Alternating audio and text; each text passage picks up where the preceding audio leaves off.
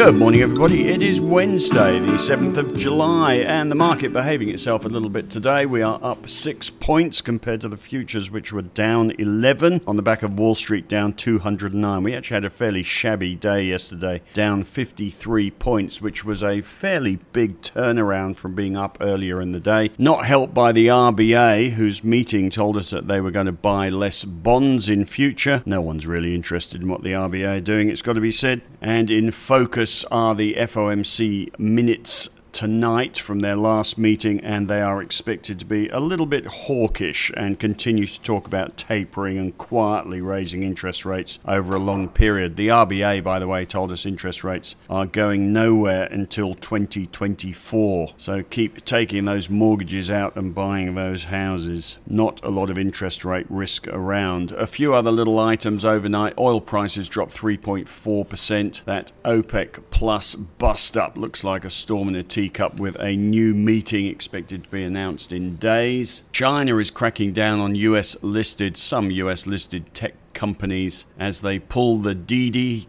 have I pronounced that right, Didi Global app from China just as the IPO happens in the US. That price down 19.6%, and that negative or negativity on Chinese tech stocks washing over the whole market. Alibaba down 2.8%, Baidu down 4.9%, JD.com down 5%, and a couple of others down 15.9%, 6.7%, and Pop Culture Group down 40.9%. Interesting as we pull the Grand Prix and the MotoGP, because we don't want nasty virus-infected F1 international visitors coming to Melbourne. In the US, half the adult population will have been vaccinated by the end of the week. And in the UK, as mentioned yesterday, they're lifting all restrictions in the next 2 weeks with 86% of the population vaccinated. But you can't come to Victoria. The message is obvious. We all need to go out and get vaccinated, or travel is never going to return in Australia. Right, the main issue overnight is that bond yields fell sharply, down 6.5 basis points in the US, which is a lot. Lowest rate since February. See the charts in the strategy piece today of the Australian and 10-year bond yields, but clearly interest rates are dropping away, and that has prompted the subject for today, which is the peak everything message. We appear to have hit peak interest rates, peak inflation, peak GDP growth, peak Aussie dollar, peak stimulus, and peak recovery momentum. And there's a very scary chart in the strategy piece today. I know I should do long-term charts as log charts, not price charts, but they're not nearly as scary. Have a look at the scary chart of the MSCI World Index in the strategy piece today. Going back to 1980, we have absolutely blown out of the top since the pandemic. And if any weak-brained economists, strategists or investors are out there who assume mean reversion to everything that goes up must come down, then the MSCI World Index must come down. Also got charts there of the Aussie dollar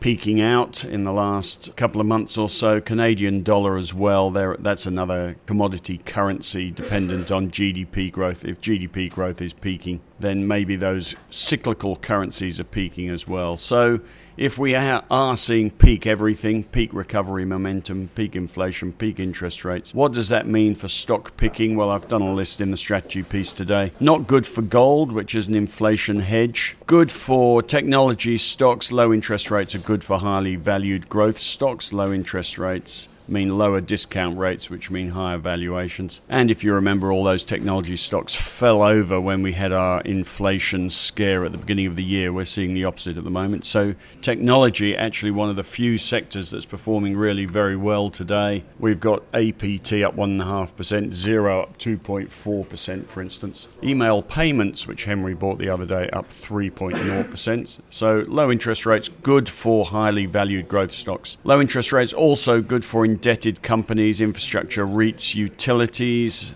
A low Aussie dollar is good for healthcare, and healthcare is doing rather nicely today, it's got to be said. There are a lot of big international stocks in the healthcare sector and plenty of other international stocks not in the healthcare sector.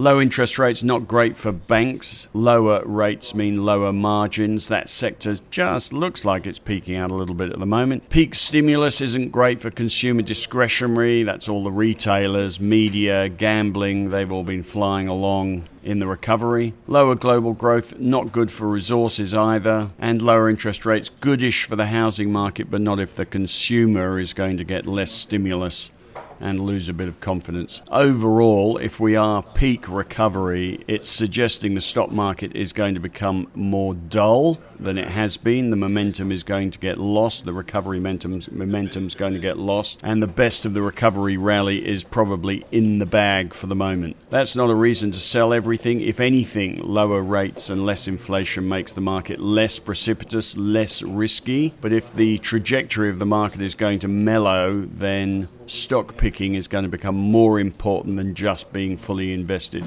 From the lows last year until now, all you had to do is invest in equities without brains. Just being invested was all you needed to get right. From now on, we might have to get a little bit smarter. Lastly, in order to fill the section a little bit today, I've put some technical stuff in. Just noticed on our technical scans, for those new members, by the way, we do run scans. Lots of people do through their technical or charting software, run scans on the whole market. So we can scan thousands of companies in the morning and pop up with stocks with technical buy signals in the short or long term. Bottom line is quite a lot of short-term sell signals in the scan this morning, which sort of suggests again that the market might be peaking a little bit. Technology stocks in the list, also healthcare stocks in the list, although they are having a good day today. Have a look at the list in the strategy piece today. Some of the notable stocks with small short-term sell signals: Afterpay after its recent rally, and some of the healthcare stocks: ResMed, Cochlear, and some industrials: Ansell, Wesfarmers. Right, that's about it. Bit of a quiet one today. As I leave you, the market is up 13. Resources, banks, energy, coal, lithium all down. Technology stocks up. Defensive stocks up. REITs up. The Dow futures down 44 as I speak. Meanwhile, Emma and I finished watching Mayor of Easttown last night. Highly recommended on Foxtel or Binge. I will be getting up at 5 a.m. tomorrow morning to watch the England-Denmark game in the Euro 2020 tournament. It'll be the first time in 55 years that England has a chance of winning a tournament. Henry not confident. I'm extremely confident, although I haven't put a single dollar on it. I was trying to avoid the Spain-Italy result so I could watch it later today. That was 5 a.m. this morning. Henry has gone and told me who won in his morning podcast. Very annoying. I won't spoil it for you. In the newsletter tomorrow, I am talking about the psychology of investors, and I ask you a question. Who is the better investor, Bud Fox, the Wolf of Wall Street, or a boring, plodding, calculated value investor? I will tell you the answer tomorrow. You have a fabulous day. Back tomorrow.